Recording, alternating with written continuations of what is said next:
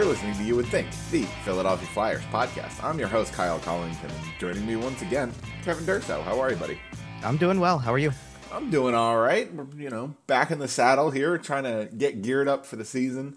Back with our weekly shows. Make sure to subscribe over on our YouTube channel. Hit the bell, get notified as soon as the show goes live. Really helps us out over there. Gets you the show right away. Diving right in, we finally have some hockey to talk about. It's been a long summer, and I know we had some rookie games and some scrimmages, and we had some things we were talking about, but we have games. Yes. And mostly NHL players. Well, some NHL players. And NHL officials. We got big hits. We got fights. Mark Stone's already mad. It's the NHL season, baby. Come on. Yes, it is. And it's further, it further goes along by the fact that yesterday was the first preseason home game, so I was actually back in the building, yes, going to training camp is a part of that. Don't get me wrong. So you're there and you're around and things like that, but actually doing a game again, it's what's more fun, practice or the game? Come on. Well, the game is because right. The atmosphere, and don't get me wrong, they had a good crowd the Saturday before at training camp. It was a season ticket holder event day. There was a lot of people there for just the practice, which it was a scrimmage day. So there was 2 scrimmages. You had some entertaining things going on, all that type of stuff. But it doesn't compare to actually watching a 60-minute hockey game with everything, and look, it's not all NHL players. Like you said, it's some other guys too. And not everything is perfect. For example, at Wells Fargo Center last night, the scoreboard went out in the middle of the first period and did not come back until about 5 minutes left in the period. So we love that. You're ironing out everything as you go through. Everything is being worked out, but it is that's the point of the preseason. So There you go. I mean, it wasn't.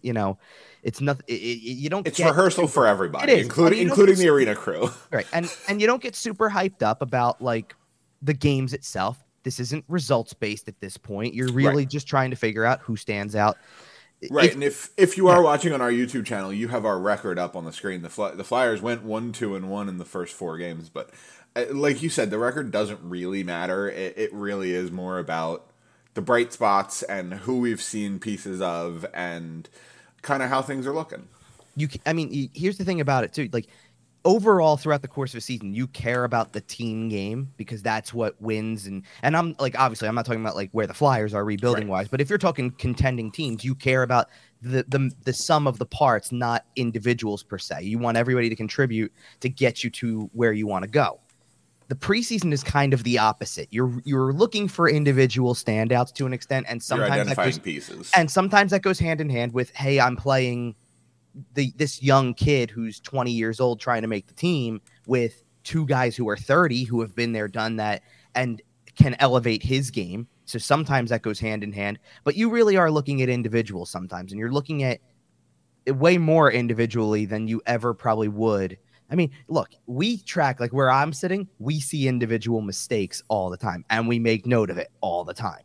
But overall, usually the best teams are the ones where we don't point out, look, you can point out maybe this individual took the game over and that's what helped you win. But most of the time it is the sum of the parts. Sure. And I think you got a good example of where a team is trying to go in that first game that the Flyers played in the preseason against New Jersey, because that's a team that threw a bunch of starters into the lineup against a team that was basically extending rookie camp to an extent. Right. And, had just gone through a ton of skating all weekend, scrimmages all weekend, and had to take the ice on Monday.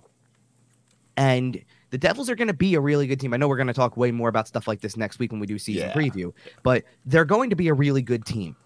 And when you put their best against basically tryouts, and in a lot of ways that was the case. I mean, think about it. You can even throw a veteran like Sean Couturier played Monday.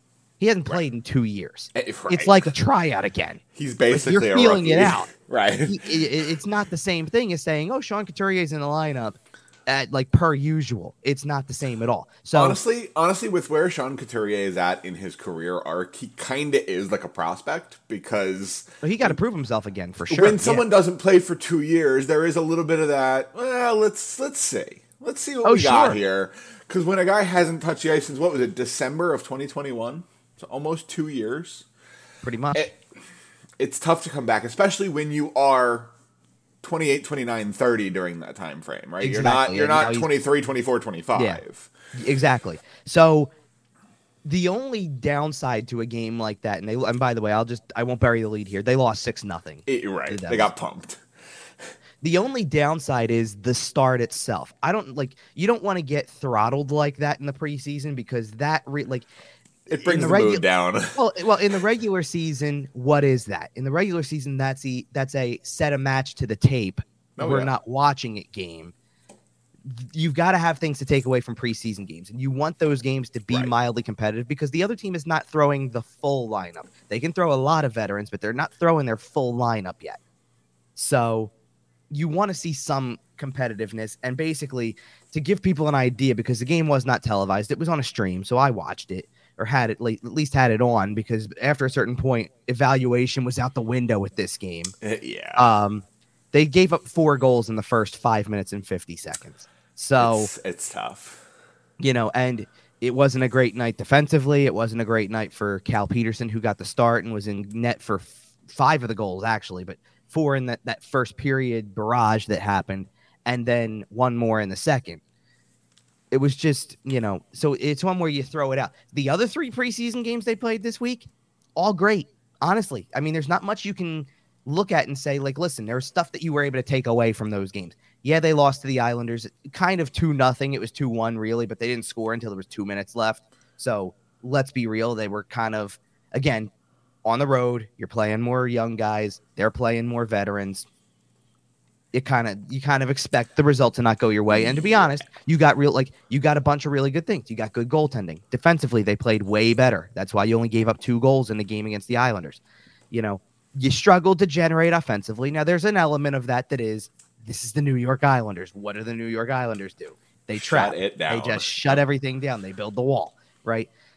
It was a lot different when they played in Boston, and there was way more wide open space. There was more opportunity. They scored more goals as a result. They scored 3 goals in a game. Ultimately, it was a 4-3 win shootout, but they scored 3 goals. Again, and by the way, against Linus Ullmark, who won the Vezina last year. So against the legitimate goaltender you're playing against. That helps also. I mean, I'm not sitting here saying they're going to light the world on fire offensively this year, but you got some glimpses of some things. And then same thing with the game on Saturday that they played against the Devils again at home this time. Really good competitive game, and you started off strong, had a great third period that got the game tied. You get it to overtime, and you lose in overtime. But okay, you were dressing a decent, halfway NHL roster. They were dressing a very close to NHL roster by that point. They had a lot of guys in the lineup, and again, that's why they're going to be a good team, because you start to see the guys that are pitching in. It's not Nico Hischier didn't go out there and have a hat trick in these games, you know what I mean? Or Timo Meier didn't either.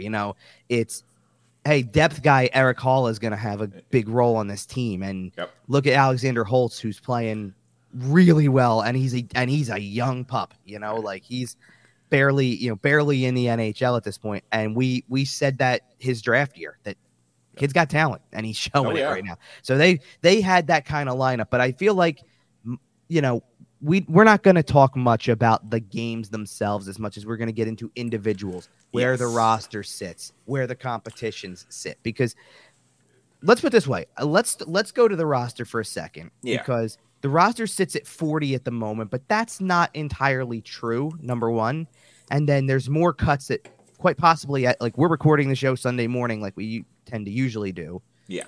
We were going to do Sunday night. It turned out to be an off day from practice for the Flyers on Sunday, so we bumped it to the morning because that's, we're getting it in before the Birds game. Oh yes, exactly. But also, so the roster got cut down to 40. That could very easily go lower on Sunday because Phantoms it's expected to go to roughly 35 at some point. Well, roughly 35, and then again, even that's not completely true, because technically the 40-man roster has 2 injured prospects on it. Right. So that they will not move until healthy, basically. Right. So you can really trim it down. And then actually you can really trim it down by another 2, because currently you're carrying 4 goalies. Now, there is a chance that they carry 3 because you've got really unique situations here. The Cal Peterson situation's weird. No, he's the easiest to figure out. Wow, right. He's just on the NHL roster, probably. No. It's not that. He's got the easiest salary to pass through waivers. It's whether that's fair. It's technically, I would say let's make we're going to do the goalie conversation then pretty quickly then. Because Carter Hart played on Saturday. It was his first preseason game, and he looked really good. He gave up 3 goals ultimately. And he's your starter. There's no question about that. He gave up 3 goals ultimately, but, the first 2, nothing he could do. It was, a 2-on-1, and then a bounce that goes to the front of the net. It was a centering pass that hit his skate, went straight to the slot. There's Holtz, scores. Right. Not much he can do. And it's not exactly the sharpest hockey being played in right. front of And him. overtime is overtime. This. So we don't even need to get into that. And they gave up a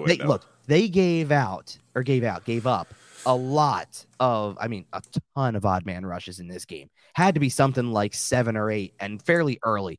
Like one of them in the first period, they gave up a 2-on-0 and Hart made the save. Yep. I don't think you need to be worried about his performance. The only question mark you have with him is the big cloud that hangs overhead. Simple as that. And there's still nothing on it. You can keep holding your breath.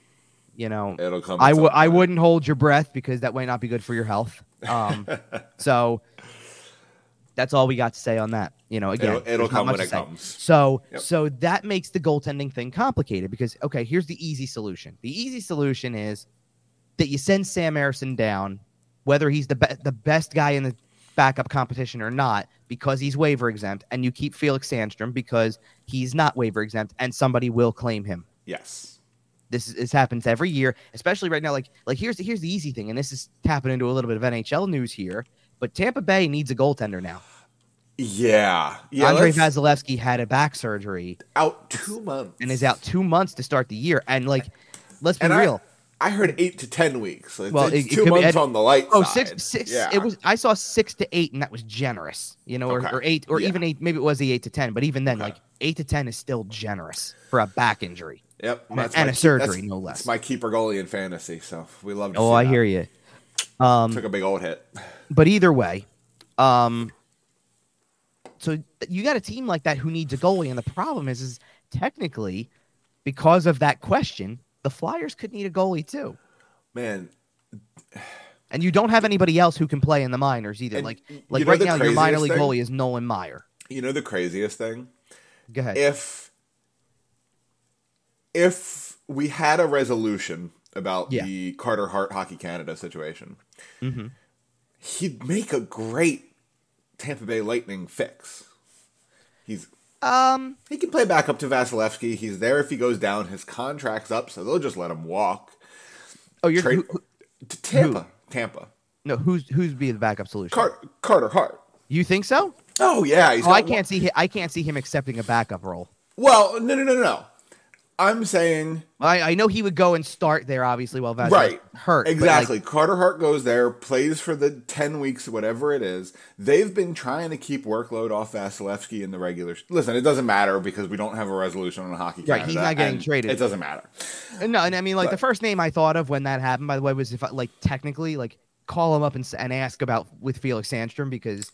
I don't see a long-term future for him. He's also one of these guys with 1 year left on the contract. I think he's just gone at the end of the year, to be honest. The problem is, and it all comes back to the Carter Hart thing because... sure, and they have no flexibility to make that move. Right, because if we know he's gone forever, then you need another goalie. Right.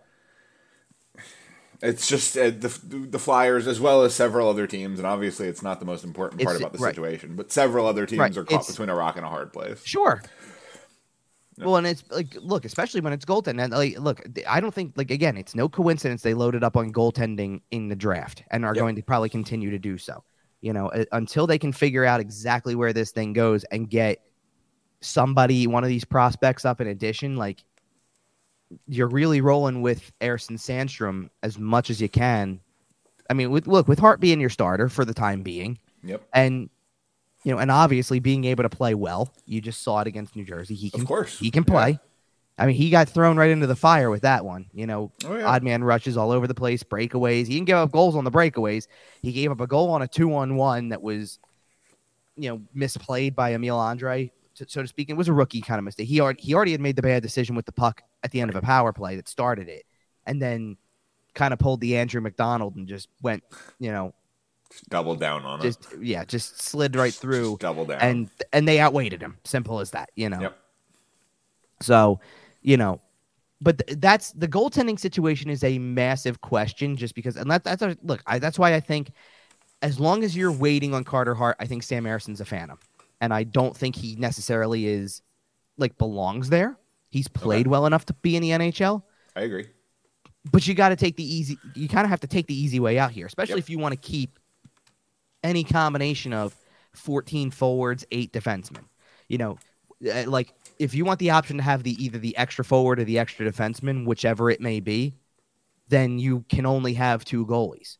Well, Peterson, you can throw right through waivers and he will clear because no one's taken $5 million in cap. And if they do, you thank them and move on with your day. Sure. Yeah. And then Erson's just the easiest to move. So I think he's the one who goes down. I think he gets, I don't want to say the bulk because, if you're playing 3 and 3s over the weekend in the AHL, you can probably split it pretty evenly 2 and 1s with Erson and Peterson if you have to. Sure. But we'll see. We will see. So there's a lot of questions with that. But both options are on the table. I just don't think it makes sense to carry 3 goalies, even if that's how you have to approach it, just because. And that's why I sit there and I say, then listen, I don't think he belongs there, but I move Ersson to the minors just to get the spot, because I think you need the spot, especially if somebody else has earned the spot more so, because you're going to play Carter Hart and you have to keep Sandstrom up or you're going to lose him for nothing. Yeah. And you have to do everything around the fact that you don't have an answer for Carter Hart. Simple as that. Yeah. So, but realistically, all right, either way, then take the 33 that we got down to with maybe 5 guys getting cut as soon as today and 2 more that we know are injured that won't make it and 1 goalie, and you suddenly go from 40 to 32. Now you just need 9. Right. And out of the 9, let's play this game for a second, because let's start with the forward group for a minute, and I'm going to knock out a bunch of names right now that probably are going to the minors or the injured guys. So J.R. Avon's the injured player, by the way, among the forwards. So that's one guy. Well, that's not. Okay. This is getting you to the 9. J.R. Avon's going.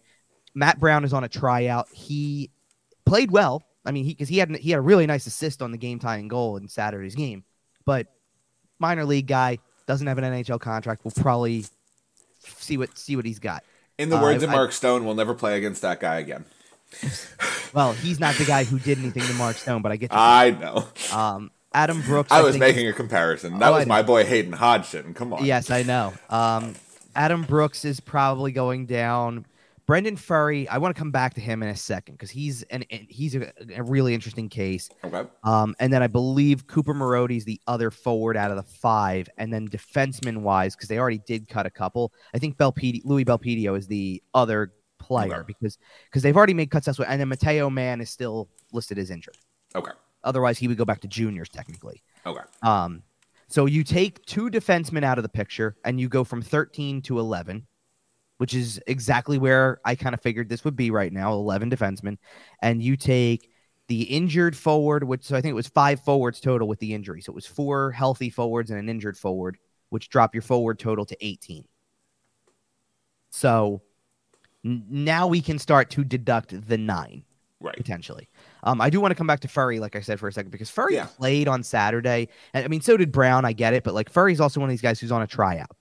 But Furry got to play, Matt Brown's playing with Samu Tuamala and for a little while Cam Atkinson. Right. Which it was Cam Atkinson's first game back, so it was also a feeling out process. So you understand it to an extent.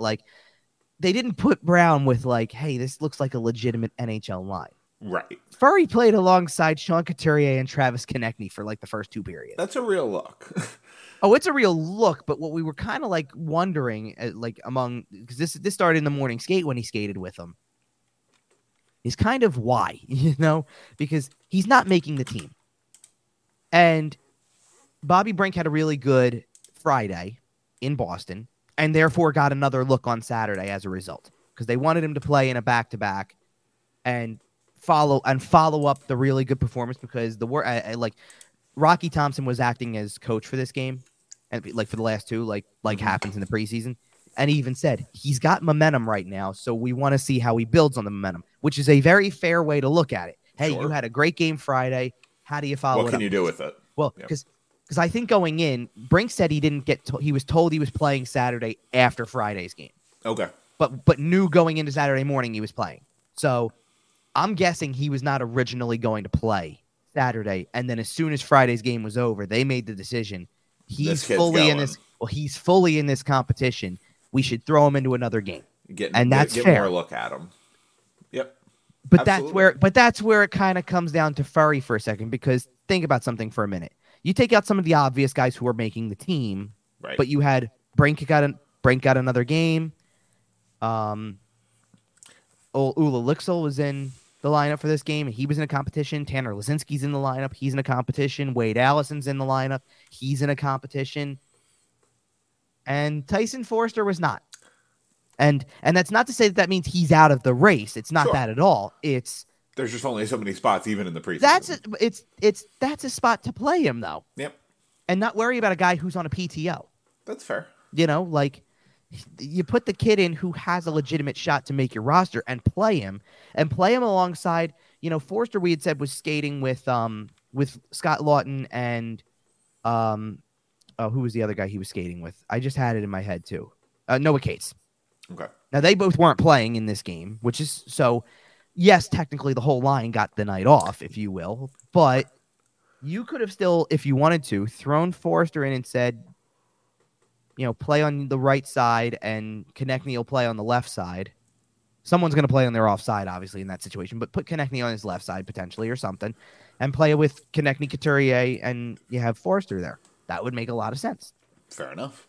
You could have thrown him in with just about any other combination you can think of. You could have put Forster somewhere with Cam Atkinson in this situation. You could do a lot of things with this. I just don't get the point of why he sat out and you played two guys on PTOs, to fill this thing out. Everybody else who played makes sense. Tuamala's had an impressive camp. You want to get another look at him? You want to get another look at him? Yeah. That's fine. Lazinski and Allison battling for spots. They need to play. Brink needed to play. If you want to see Brink again, I totally get it. Furry's like the guy who comes out because you want to see Brink again. Right. Not, hey, I need to play this guy on a PTO. That was the only thing about it. I mean, even to an extent, like Rhett Gardner played. Does Rhett Gardner really need to be playing? Like, it feels like now he scored a goal, which is impressive. Like, it kind of puts you back on the radar a little bit. I still think he's probably minors bound, but nonetheless, so that's where you're deducting some of these other names. Like we said, like those are two guys who I think are part of the 5 that go down to Phantoms camp. So out of that group, now that we kind of deducted the forward group down to 18, that's where the question gets interesting, because then that means how many more cuts do you have? 4 or 5? I can think of 2 guys or 3 guys then, because I didn't say Gardner the first time. So I think Rhett Gardner's one. Okay. And I can think of 2 other guys who I think haven't done enough, I'll call it. And it's not a knock. It doesn't mean that they couldn't be up during the course of the year, but I don't think they've done enough. They haven't stood out enough. I don't think Lixell or Lazinski make it. Okay. And I think that's 3 right there. So you take Gardner, Lazinski, and Lixell, and they're 3 right there. And then I think that's 2 pretty close to your roster. Well, so that's 3. So that takes you from 18 to 15. Tuamala is probably another one because he's had a really strong camp. I think he is much higher on the radar when you look at the Phantoms roster than he would have been coming into camp. Oh yeah, much higher. And that's really good news. 6 minutes there. And that's really good news, by the way, because let's not forget this kid was forgotten. Oh yeah. Did we even mention his name over the course of the last year, because he was playing overseas? It wasn't quite, there was a whole mess of things going on. He was completely off the radar, and he was the team's highest pick in the 2021 draft. Yep. And this is the kind of thing we're talking about with getting players developed, right? Sure. He has a good camp. Eyes get on him. He's probably going to go get way more ice time in Lehigh Valley than he was going to get, coming into this season. Mm-hmm. This is the kind of camp that a player can have that can take their development to the next level. Sure. So that's 4 guys. So if you want to carry 14 forwards, you're essentially done. And you can say Wade Allison made the team, Bobby Brink made the team, and Tyson Forster made the team. I got to tell you, man, Bobby Brink making the team is so exciting to me. Like, I really think this kid. I don't know that he has definitively made it yet. He's making it hard. I know. And he's making it hard for them. And believe it or like at this point in time, like I think all along they viewed Tyson Forster as a roster player already, and like again, he hasn't necessarily he did play on Friday and started the play on the power play that got them a goal. He had the first pass, so he got the secondary, but it was a nice, it was a nice seam pass across the zone to get it to Brink, and then Brink went right back again. So it was a very very tic tac toe kind of play. Ryan Paling scored the goal at net front. Which, by the way, like it's funny that Paling's playing net front on the power play there because it's just another 25 standing in front of the net. We love that. The more things change, the more they stay the same. But in all, like even though Forster hasn't scored a goal and even though he hasn't had like that takeover game as a young player, I don't think he necessarily needs to. Like in a sense, I don't think they think he needs to. I think that they view what he's able to do and just want to see him at this level. And look, you can keep him as like if you want to keep 14 forwards to start the season, and he goes through the first 9-10 games and doesn't perform like you think he should, right, then send him down. Sure. You don't have to do anything. For. Right. And you can call up one of the other defensemen if you want a defenseman to look at that point or something. But this is where this gets interesting because yes, you've got those three guys I think that are really fighting for the spot because it could be 13. Let's be real.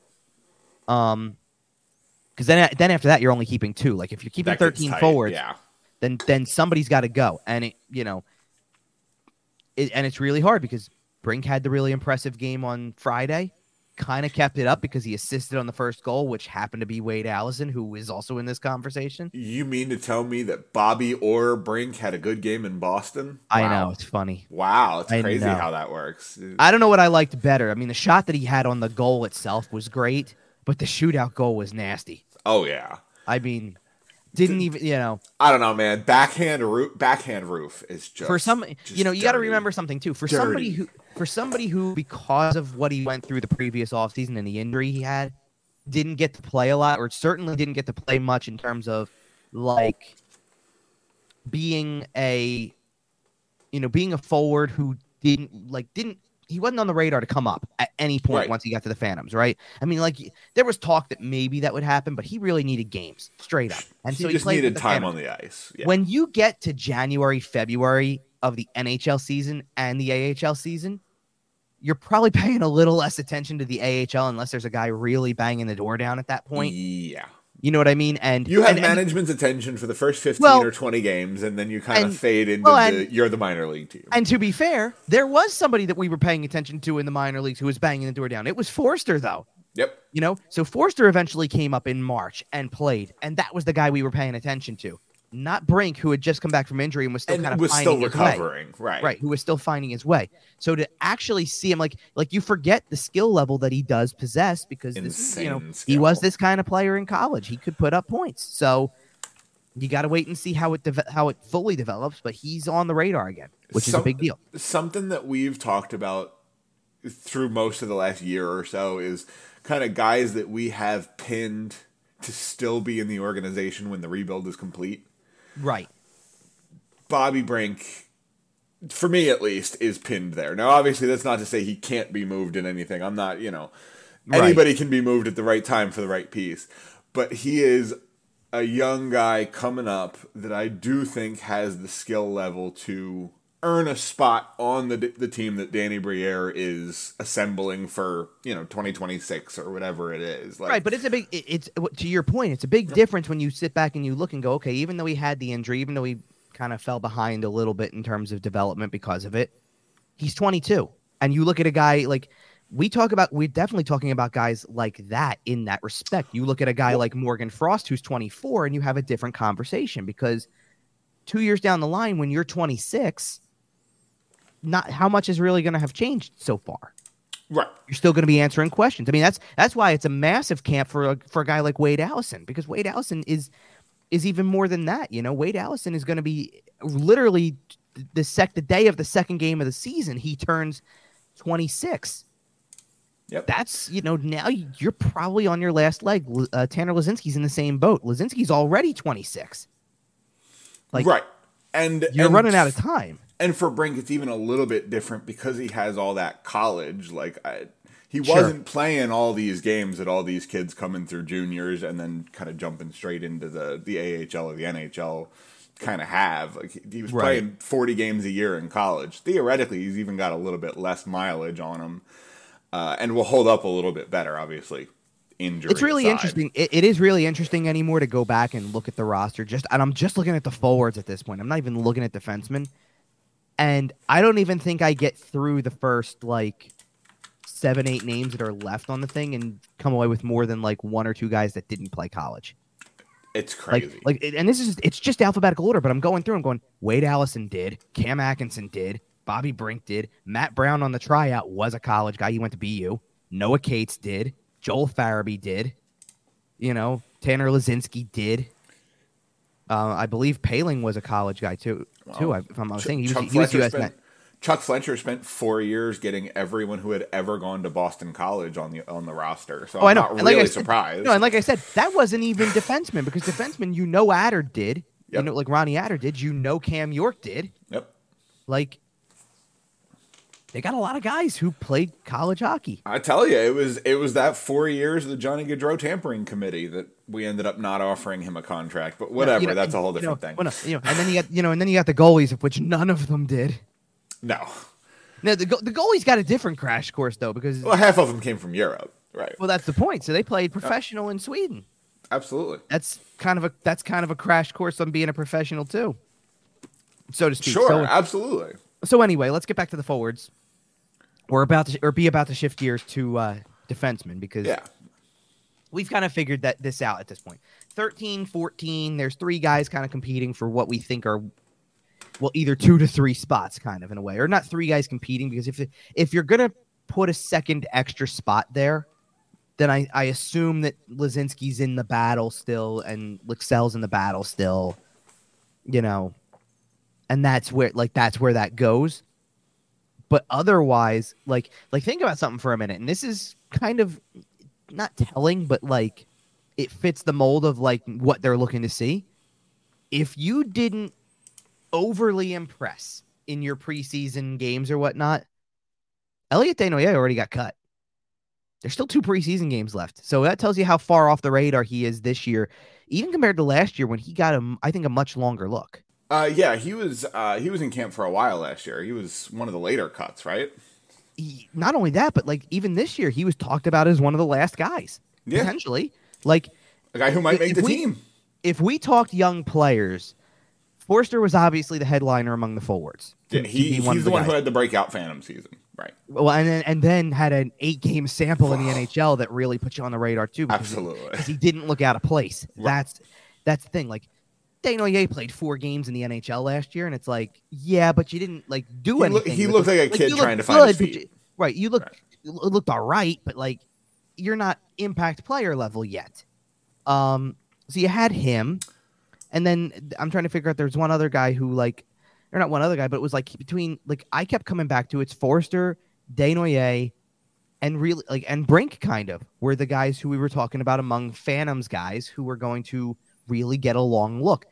And I think going in, I would have had Desnoyers above Brink, and obviously Brink has passed him, and with good reason. He's had better games. Yeah, and Bobby Brink, I will admit I haven't seen a ton of the preseason. The first 2 games were pretty hard to watch. The Friday night game, there's only been 1 game on ESPN Plus so far, and I caught most of that one. I definitely didn't illegally stream some of the Boston game, but I saw some of that one. And from what I saw, Bobby Brink has looked really good. And from what I saw on Friday night, he absolutely earned his place in the lineup on Saturday. Sure. I'm not going to sit here and say he's an NHL player because, we led off this show by talking about the fact that it's the preseason and, like, right, we're playing against 30% NHL, talent for the most part. But from what I have seen of him, he looks comfortable. Sure. He looks like he has the talent to get there at some point and stay there for a very long time. Right. Well, and what you have to consider, and I'll start this conversation with the forwards, and then we'll shift it to defensemen because conversation has to be had with both positions. Let's be real. There's this conversation, especially as a rebuilding team, and especially as such a publicly rebuilding team now, that sometimes what gets kind of misconstrued in the definition of rebuilding team is that it just means just play the kids all the time. Right. And you can't do that. Not saying that, well, sure, you could if you really wanted to. If you were a roster entirely built of kids, then sure. But if you have other veteran players and you're trying to find out not only what works, but you got to be real about something with some of these players, let's start from the bottom up, if you will, for a second, because whether it's 13 or 14 forwards, it doesn't make a difference. You want to start somewhere from the bottom up here. Your fourth line has consistently been Nick Delorier, Ryan Poehling, Garnet Hathaway. And let me tell you something about the last two names I mentioned, because they're both new to the roster, by the way. They actually give you a modestly formidable fourth line. Like, it's a far cry from some of the other guys, because Poehling's fast. He's got a ton of speed. He's been charted as... I believe he was the fastest clock skater in the NHL last year. He's charted as one of the fastest in the league, if not the fastest. I don't know where the rankings I think are. I think he had the single fastest instance. Obviously, Connor McDavid litters the top of that list, but I think he's in the category. Ryan Poehling peaked the highest. Right. But he's in the category, and he had a moment. I think it was because he didn't play on Saturday, so it was in Boston. He chased down a defenseman and got around him, and it was like, okay, that's something that I noticed that, for sure. Like, I noticed you playing that level there. And Garnet Hathaway is Garnet Hathaway. Like, you know what you're getting. Exactly. He's snarly. He'd fit in on the 70s Flyers. He'd fit in on the 90s Flyers. He'd fit in on the 2000s Flyers. It makes sense that he fits in on the 2023 Philadelphia Flyers. He's been a great, I don't know if I mentioned this last week because we talked to him on, I think, the Saturday before.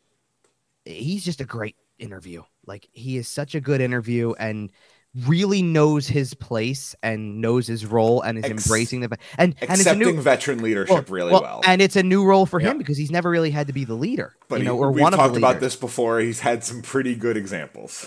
Oh yeah.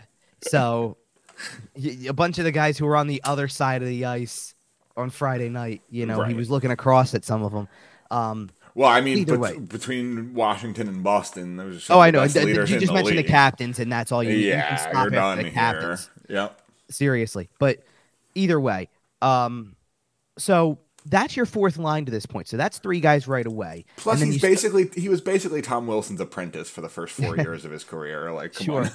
And then you start to build the rest of the forward group, and let's do the definites, if you will. Like, and I want to keep Atkinson out of this for a second as I go down the alphabetical list, because yes, they need they're going to play. We know this, but we know what they're coming back from. So as you go through it, you go Cates, Farabee, Morgan Frost, Travis Konechny, Scott Lawton, Owen Tippett. That's 5 more guys on top of the fourth line I gave you. So now you're at 8, and that doesn't include Couturier and Atkinson. So what happens again? The same competition that you're having, it feels like it's for more than just roster spots. It's for lineup spots to an extent. Absolutely. And the key is you have to have that hard conversation about kind of who comes out. And the problem is you have to play Couturier to see if he has the ability to get back to what he used to be. You have to play Cam Atkinson, not because he's part of the future, but because do you want to trade this guy this year? Off season next year? Well, he's got to play to prove he can play. Right. Well, and that's what I was going to say is that as we as we live in a cap crunch, cost conscious world of the NHL, right? Veterans can be some of your biggest trade pieces because they represent cost certainty. So, I don't think they're going to, but if the Flyers were willing to, they could eat half of Rasmus Ristolainen's salary. Now, it's 4 more years, and that's why I don't think they're going to do it. Don't get me wrong. Right. But they could, if they wanted to, eat half his salary. And you can probably get a pretty good return for Rasmus Ristolainen at $2.6 million. Oh, sure. Because you have 4 years left of it. Sure. You can probably get a really, really, really nice return for Rasmus Ristolainen with that sort of cost certainty. Sure. Well, that's why the conversation comes into play, and put it more on the short term here. Atkinson's got 2 years left on his contract. That's why this is a worthy conversation. Very tradable. Now you can't trade him now because he hadn't played in a year. So nobody's taking a guy who they're sitting here going, we got to figure out what he is. 10 games in, 20 games in. But you get trade deadline. I think you got to get half a season in. Okay. So at probably minimum. looking at the trade deadline. Right, at minimum. And then maybe at the trade deadline or something, maybe teams aren't willing to go there yet because it's still the cap crunch world that it is. And you have to wait. Yeah, but if you eat half of it for a year and a half, you can get a lot. You can get a lot. The problem is, don't forget they're already retaining on Hayes. That's fair. So you I don't know if you want to do that with. This is the last year on that, though, right? What, on Hayes? No. You're right. You're right. I'm sorry. No, there's more time on Hayes that. is 3 years. Yeah. That's the complication. That's fair. Like that's why I'm thinking, look, if you want to retain on Atkinson, I don't think you need to retain on Atkinson going forward. I think Atkinson at $5.8 million or something in that range. If someone's out there looking at the free agent market and saying, I could sign the guy who is going to want $8 million to do that, or I can take a 1-year flyer on this guy, I'm sure you can find a partner. I just look at maximizing your assets because, like, what's going to return better? Retaining half of Cam Atkinson or retaining half of Nick Sealer? But they won't even need to retain half of Nick Sealer. But you know what I mean. Like, yes. one of these guys who's on an expiring deal at $1.2 million or whatever. Well, no, but I know, and those guys expect them to be moved is kind of the point. Well, right? Sure, but I'm just talking about if you're going to use one of your retention spots, using it on Atkinson is a good way to crank the value because you're doing a lot. Well, and this is why, to me, the next name on the list, at least among the forward group, that really is going to become a talking point, and he's already been a talking point, but he's going to be again next off season for sure. You got to have that conversation about Scott Lawton. Oh, that's not even the name I thought you were going to say. No, but Scott, you got to have that conversation because it's a low cost contract. He'll have 2 years after this season. He'll have 2 years left at $3 million. And you tell me with the cap going up. With the cap going up, you tell me what team can't afford a player like that and give you what you hope you want. Like, and it's clear they're not parting ways with them for anything less than like, hey, give us a first. Well, what playoff teams are not drooling for Scott Lawton on their third line? Oh, I hear you. Drooling. He is built for the playoffs. So now I'm curious. Who do you think I was going to say? In terms of trade assets, who have been a topic for about a year and will continue to be heading into this year? As forwards? Yes. Okay, Travis Konechny? Well, Konechny falls into that category too, but the difference between Konechny and Lawton is the price. Is the fact that Lawton's making 3 for 3 more years? It's not actually. It's the age. Oh, okay. Because where Lawton is in his career versus where Konechny is, Konechny barely fits the cat. It's not that he barely fits. There's a difference between Travis Konechny is 26 and Wade Allison's about to be 26, or Tanner Lazinski's 26. Right. The difference is I don't know where Allison and Lazinski completely fit on this roster.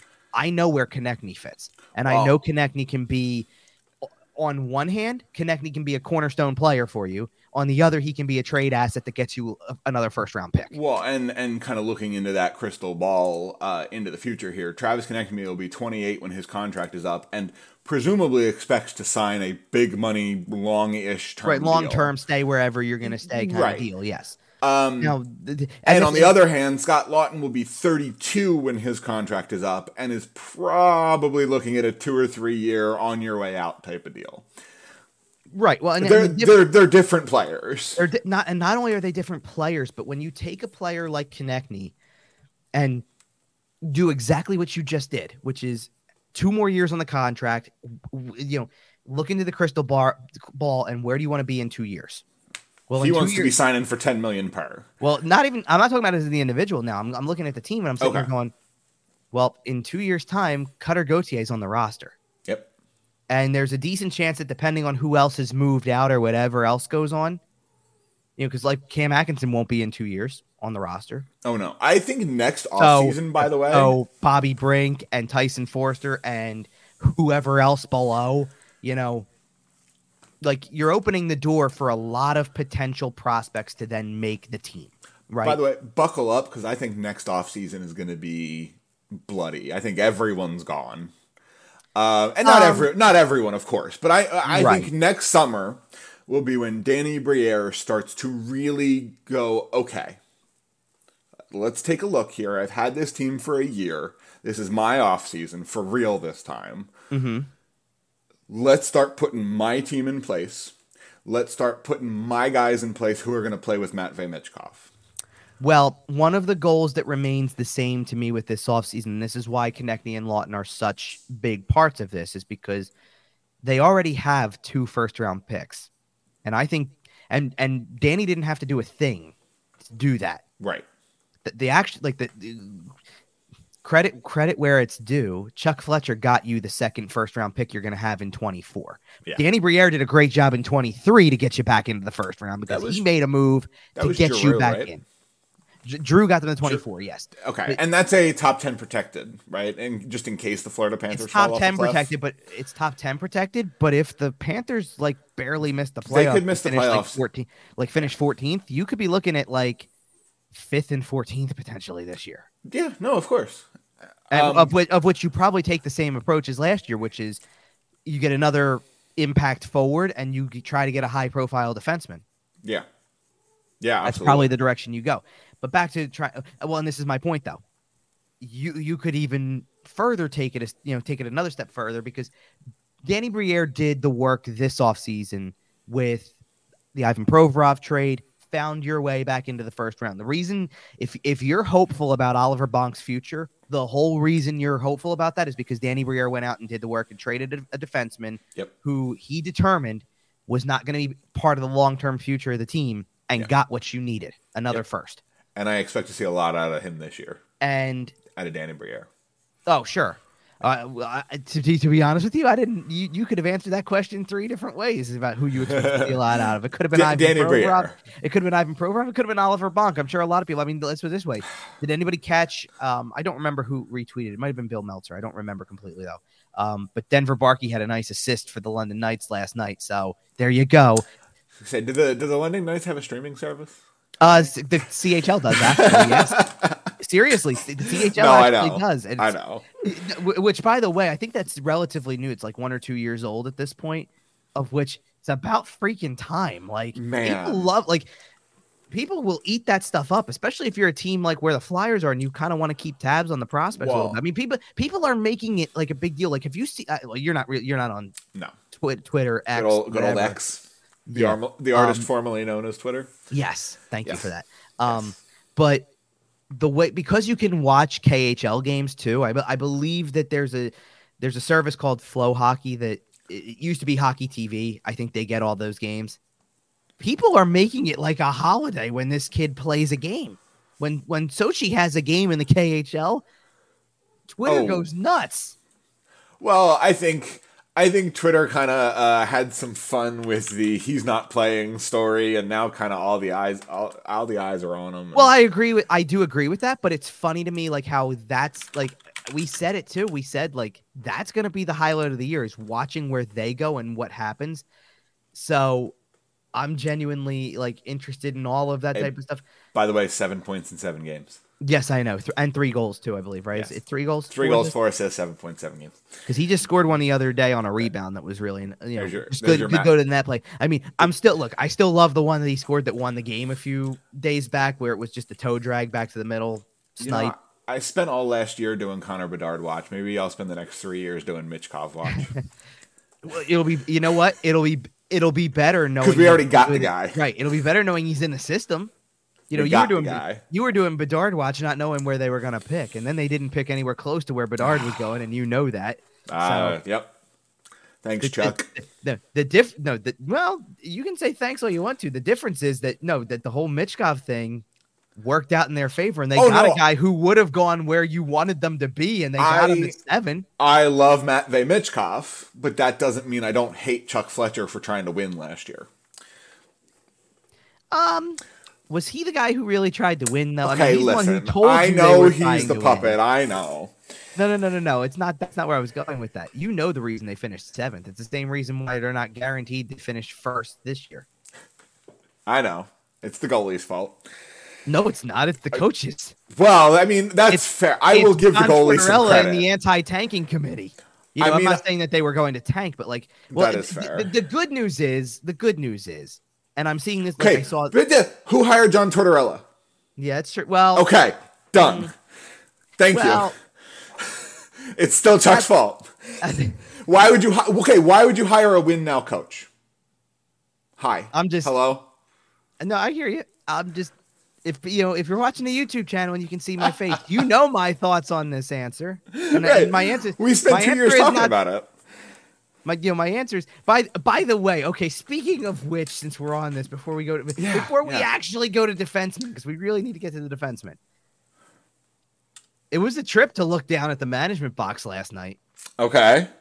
Just because to look down. Well, first of all, by the way, John Tortorella wasn't coaching the games; he's watching from upstairs, so he's up there to begin with, which he's done before. Yeah.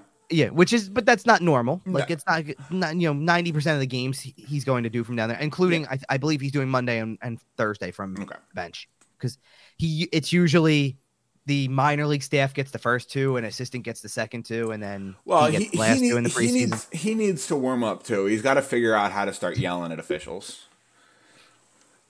You mean coming down from a scrimmage and talking to the team wasn't warming up enough? He's not even on the bench coaching them. He literally stops a scrimmage to come down and give him an earful. Turns out John doesn't need help talking. Yes. But to look down and Danny Briere's not a weird person to see up there. He was already up there last year for a chunk of it. It's just he's now clearly like in a new role formally at this point. But man, it's a trip to see Keith Jones in the management box. That's got to be weird. Like you're used to seeing him milling around the press box, but not with management. Exactly. Yeah. And it's just weird for him to not be there to like do whatever. It was like as not weird as it is to hear Brian Boucher on a TV call. It was weird not to hear Keith Jones on it. As the first voice. It's gonna be weird one day when you like get up in the middle of an intermission or something like that, and you see just JJ and Jonesy just chit chatting with by the peanut M&Ms. I don't know how much chit chat there really is going on. They kind of they have a lot to do during intermission. You'd be surprised, actually. That's fair. That's fair. No, and in addition, by the way, like speaking of which, in that general area where kind of people pass through or whatever, in addition to those guys, two more faces that you recognize immediately, and you're like, oh yeah, they're going to be here a lot too, because John LeClaire and Patrick Sharp were there last night as well.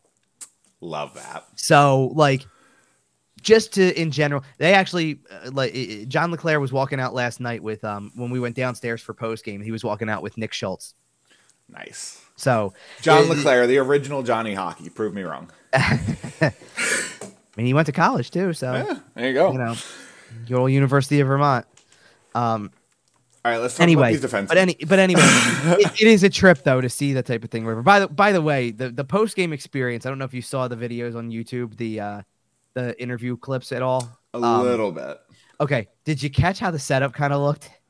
Not really. From the post game? Okay, because as I'm sure you are aware, the Wells Fargo Center has undergone a lot of changes over the years, the last handful of years. Well, this offseason's big change was they were basically gutting the event level floor, which is essentially to say back of house, if you will. So locker rooms, all the utilities that players have, media room, you name it, right? Yeah, the locker room's not done yet. Okay, it's the preseason. It's the preseason. It's fine. I know, and the expectation is that the anticipation is that it will be by the time. I wonder if that's why the Flyers started on the road in the preseason to possible. try to give them a little bit more time. It's possible. Well, they didn't use it. Apparently, they didn't use it last night. And for God's sakes, there was Do you mean to tell me that construction and labor may have gotten delayed? That never happens ever anywhere ever. Well, I mean, like, how's 95 doing? For real. But like, I mean, for goodness sake, there were speed bikes, exercise bikes in the hallway, and like players were like, I don't even think it was players for the Flyers. I think it was a Devils player even that came through and was using one after the game. That is so funny because I don't think they even have that that amenity set up. Right, they don't have like a training room done yet.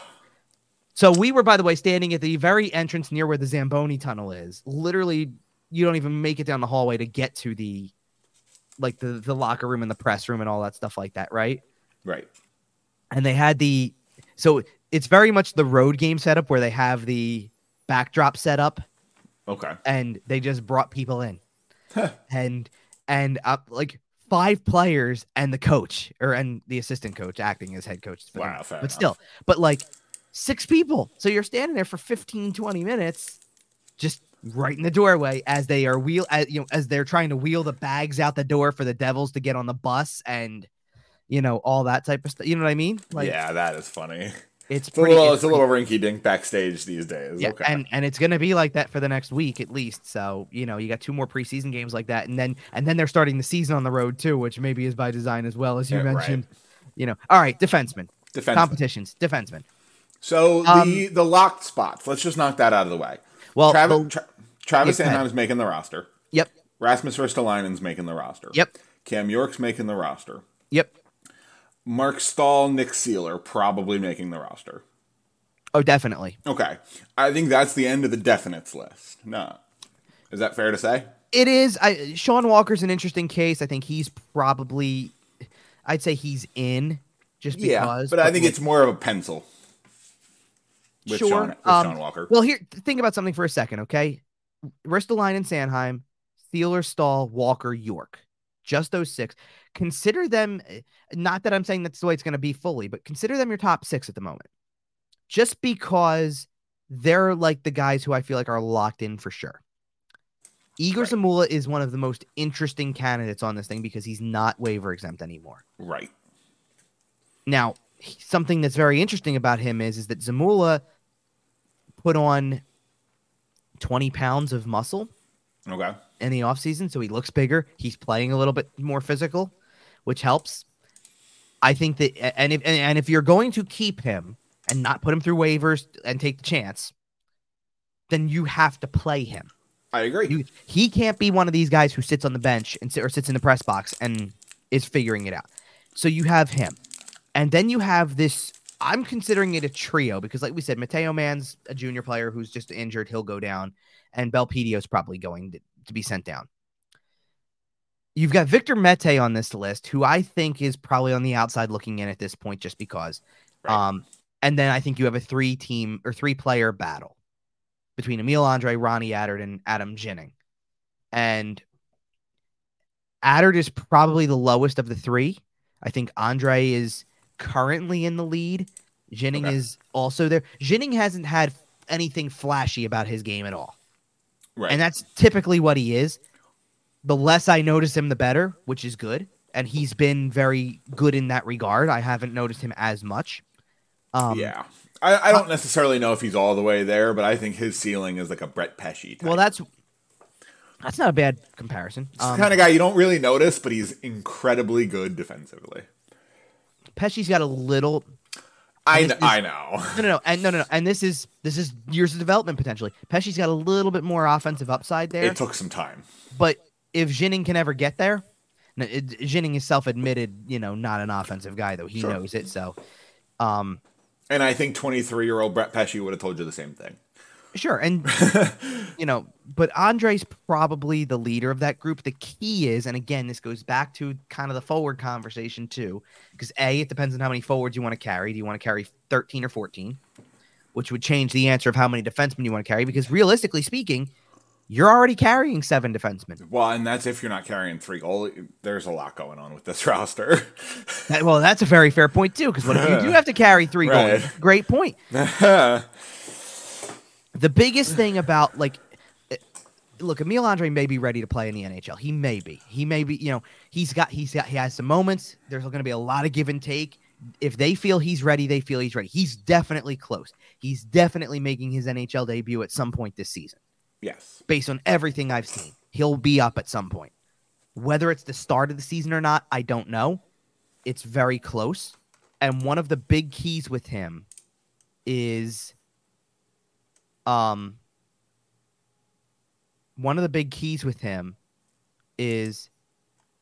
trying to figure out how you get everybody involved when you have 3 veteran guys who you kind of aren't obligated to play, but you also are going to feel compelled to play because they're NHL players. Like if you can separate, the easy thing to do right now is if you can separate through a rotation of 3 guys for literally one spot that doesn't play, right? Then you can easily put Zamula in with York, not Absolutely. next to him, obviously. I'm not saying like that, but into the lineup. But you're going to play Sanheim, Ristolainen every night. You're going to try, you should play York and Zamula every night. And if you need to rotate 3 players among 2 spots, then do it with Sealer, Stahl, and Walker. That's easy. Well, and a point about Walker is that I think he could kind of be in that Cal Peterson territory where he is waivable because how many teams just have 2.6 and need a guy like Sean Walker? And I think if you're comfortable with getting him through waivers, and I do think he would clear at that number, I think it makes a lot of sense to try to free up a little bit of NHL ice time for, again, somebody the else. Andre or the Jinning or like whoever ends up in the rotation. Right. Now there's a couple. I'd rather be rotating 2 young guys through that spot than one if the other one is Sean Walker. True. Now there's 2 caveats to this, because one, Walker's right-handed, which you know is an asset. It's fair. And the other part is, and he's tradable. The other part is, he's going to become the right-handed version of Nick Seeler to an extent, and I'll tell you why. No, why? Then why? Because your reaction says it all. So what am I going to say? Finish it for me, then. Is he there to be gritty? No. Okay. Okay. Okay. What version of Nick Seeler are you talking about? Well, no. It's okay. Are you talking about face punch Nick Seeler? No. Okay, not in style. Okay. I'm not talking about in a style thing. Okay. I'm talking about Nick Seeler played how many games last year? I'm not looking for an exact answer. I'm just looking for many. Okay. Why? Why did it always come back to Nick Seeler's in this lineup? Because he's fine. And that's about the best I can give Nick Seeler. Okay, then I'll give fine, you and the other options were offensive. No, the answer is along those lines, but it's really simple, because they like him. Yep. And I'm going to tell you right now, Sean Walker's going to fall into this category of they like him. I know. And I know. Sean Walker has John Tortorella written all over him. Well, because Tortorella said something about it. The word is that Keith Jones likes him a lot. All right. We'll see. He's still a short term for the lineup guy, because again, you took him on with cap, right? And he's got 1 year left, right? And that's one, by the way, since he does have 1 year left, you can trade that, and it only uses your retention spot for this upcoming season. But I want you to think about something when it comes to this, and this is the conversation that comes up when you have multiple defensemen, young defensemen, you want to play in the lineup. If you like Sean Walker, and Walker's going to have a spot, right? If he's going to have a spot and Sealer's kind of got a spot, and you have these other guys who fit into the picture, then what'd you go out and sign Mark Stahl for to an extent? I think to potentially block somebody. You know what I mean? Well, I think Mark Stahl is there as a rotation guy, like a low-level rotation guy. But I think he's your 8 or 9. I don't think you're going further than 8 at one time. So I think even if you're carrying 8, if one guy gets hurt, that's fine. You're 7 steps in. If another guy gets hurt, you call somebody up before you put Mark Stahl in. No, they're going to play him. They're going to play him. Yeah, I know. Probably too much.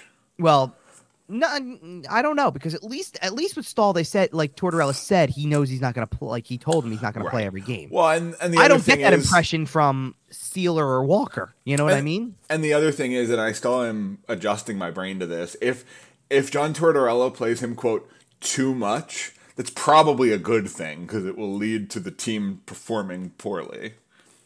It's probably a good thing. Well, this is the thing, right? Emil Andre, you're going to deal with the give and take of being a young player who's still learning certain things. He had some great moments in that preseason game on Saturday. He had some bad ones. Right, and he's going to have a learning curve. And he's going to have to learn, and he's going to have to figure it all out. But he's right there, and he's a guy you get excited about seeing go through the mistakes. Nobody wants to sit there and watch Mark Stahl make mistakes for 50 to 60 to 70 games a year. Nobody wants to do that. Now, they probably won't have to, because if you trade him at the deadline, you've got an answer there. But you know what I mean. If Danny Briere becomes the 3rd straight defenseman to sign a bad defenseman to 5x5, I swear. I don't think they're thinking that with Mark Stahl. Okay. If they're really smart about this, and they have a few months to figure it out, let's be real about this.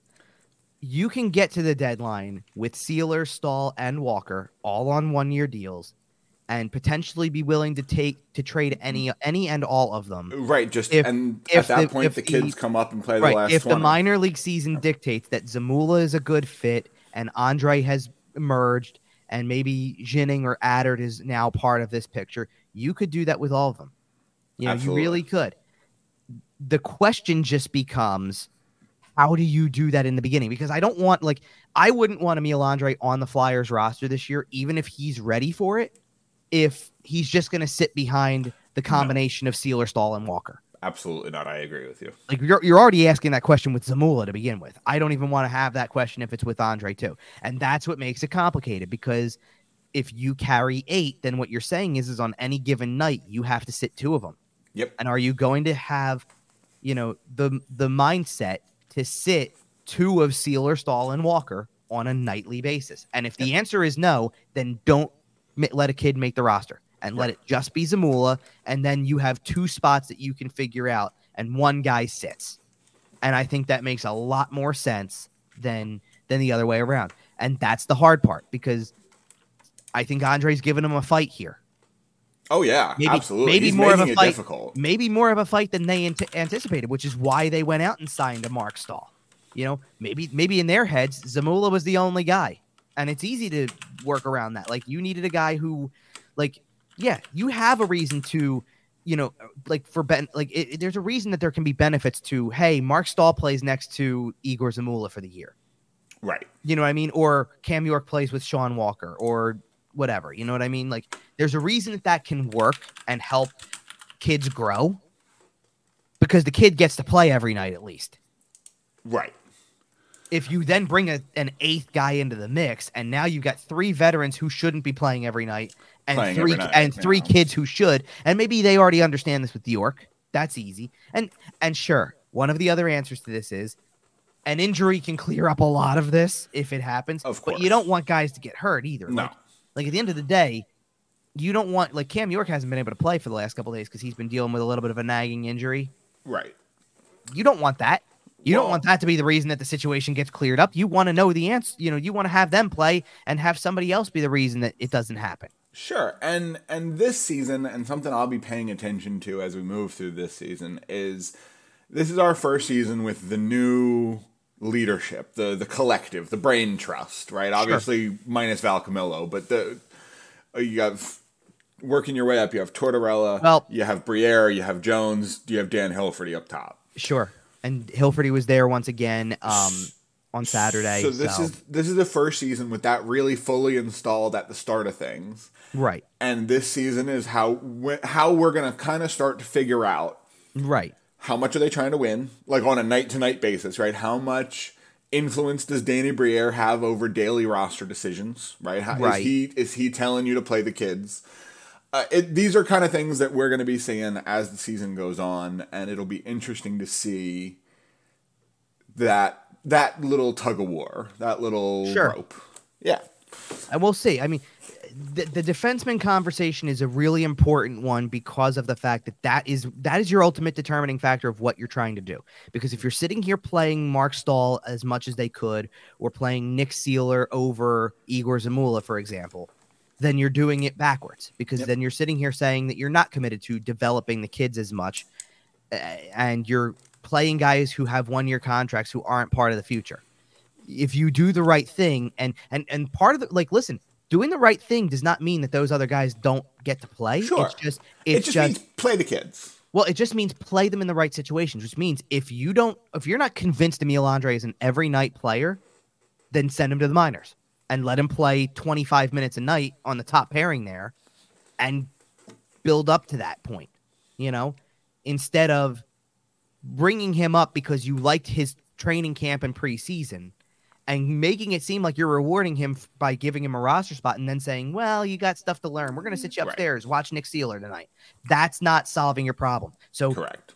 That's how you're going to know that everybody's really on board. Like, even when it comes down to, like, back to the forwards for a second, even when it comes down to Atkinson, Couturier for a second, like, Sean Couturier is not in a place yet after having not played for 2 years. Shocker, I know. Is not in a place yet where he's number 1 center material. He's not going to be playing 24 minutes a night to start the season. And he shouldn't be. So who should? The same guy as last year. Yep. Noah Cates should get the number 1 center role. Probably. To start with.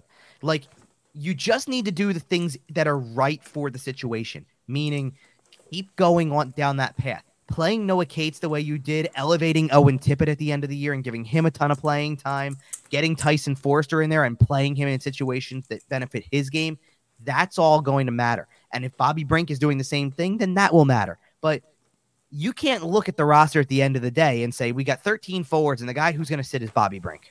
Yeah, there's no shot. It can't be. It can't. Not consistently. Obviously, we've talked before about a guy sitting in the bench or sitting in the box for a game or two interspersed is a good opportunity to see the game from different. And I'm not going to freak out over the first game that happens for anybody who's younger. Or even if there's Morgan multiple, even if there's a little bit, I don't want to call it a rotation, but even if there's it's your turn to sit and we'll be back in a couple of weeks and it'll be your turn to sit again. But perfect example is if you're carrying 13 forwards, let's just say, and somebody you would have to make serious differences to what we had talked about for this, but But then make Rhett Gardner your 13th forward if the intention is that the 12 are going to play every night and he's there as relief. Right. Let the other guys below him go play in the minors and actually get. But if you actually are insistent upon and that's going to be the complicated part is that management.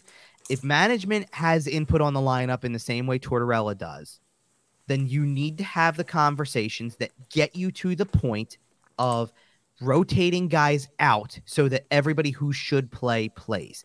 And that might mean rotating guys out like Nick Delorier, like Garnet Hathaway potentially.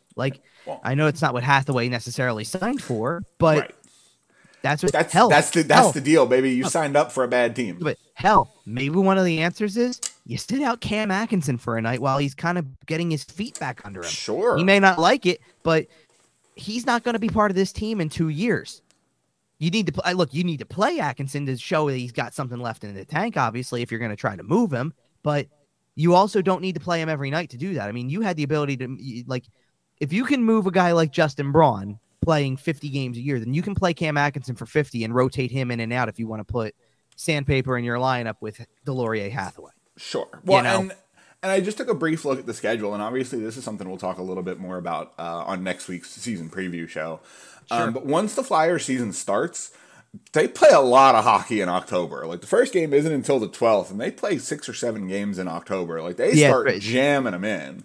I expect Sean Couturier to need at least 1 or 2 of those games off, and same with Cam Atkinson.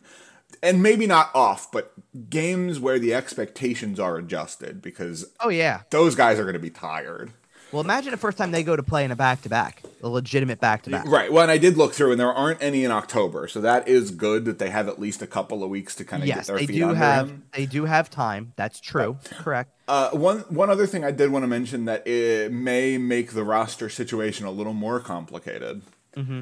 Have you heard the rumors, mostly from Elliot Friedman, that the Flyers may be involved in a transaction with the Ottawa Senators?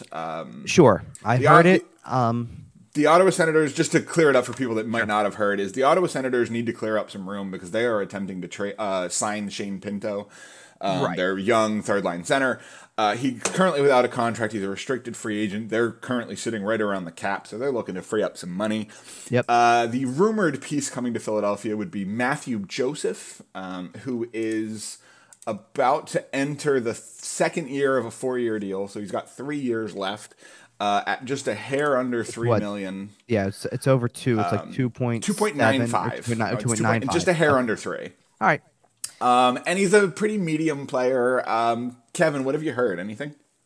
A lot that's probably much ado about nothing, but here's kind of where this is at. So when this originated, the idea was that there was possibility of a trade on the table if they couldn't sign Pinto.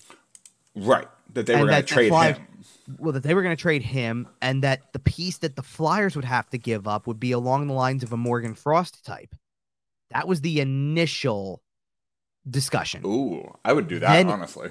Well, yeah, but then you're getting kind of two relatively similar players, and you just signed Frost. It's a change of scenery deal, right? It would be, but I don't know. Pinto would fall into the category of another guy who kind of falls more bottom six-ish to an extent, and it's okay, you don't need to go out there and do that. I think he'll end up as a really good third line center.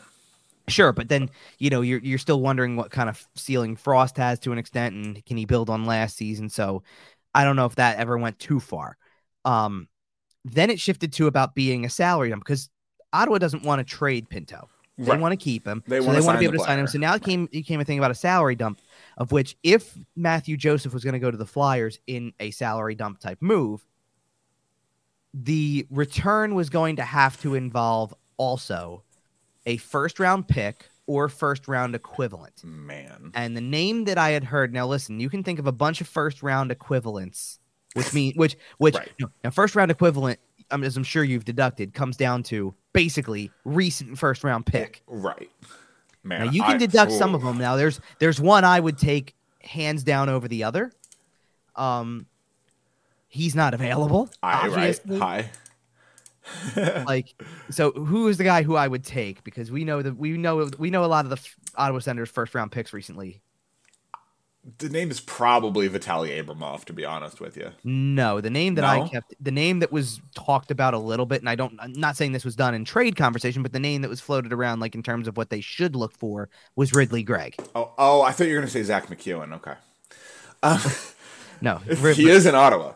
Ridley Gregg is a great little name, and that is the player that I would sit there and say, oh yeah, I would target that for sure as a first round equivalent. The name that the Flyers were interested in, and the name that was much more likely to be part of this if it came down to it, was Tyler Boucher.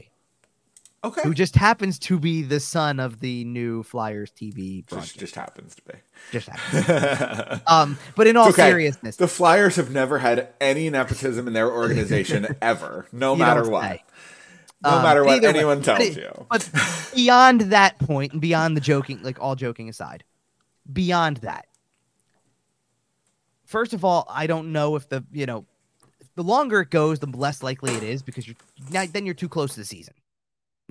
Like you're just too close to the start of the regular season to really do something like this. Right. And so unless we really hear there's traction by Tuesday.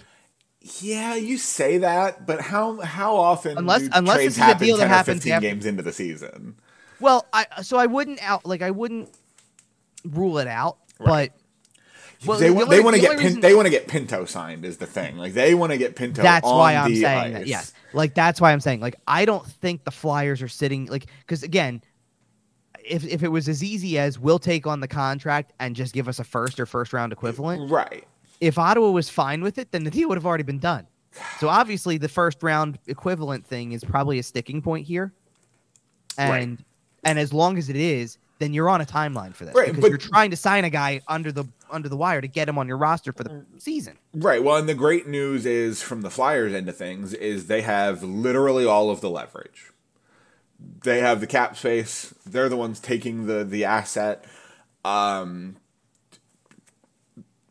the one who has to move the money and sign the player. The Flyers can just kind of hold firm, and if they give you a first round pick, great. And if not, okay, We're good. We're chilling. We're fine. We're going to be bad anyway. I know.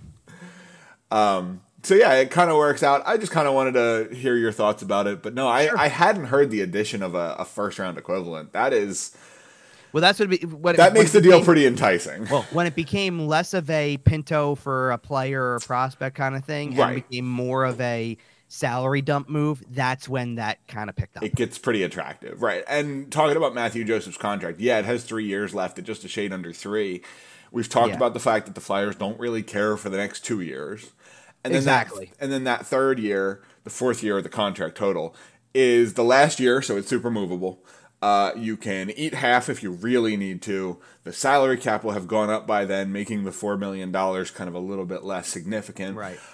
Overall, should this trade go through, and let's just say it's Joseph in a high-end prospect, even if it doesn't end up as a first-round equivalent, even if it ends up as a high-end, whatever. Exactly. That is still just a free asset for the Philadelphia Flyers because they don't need the cap space for the next 3 years other than to weaponize it via trade.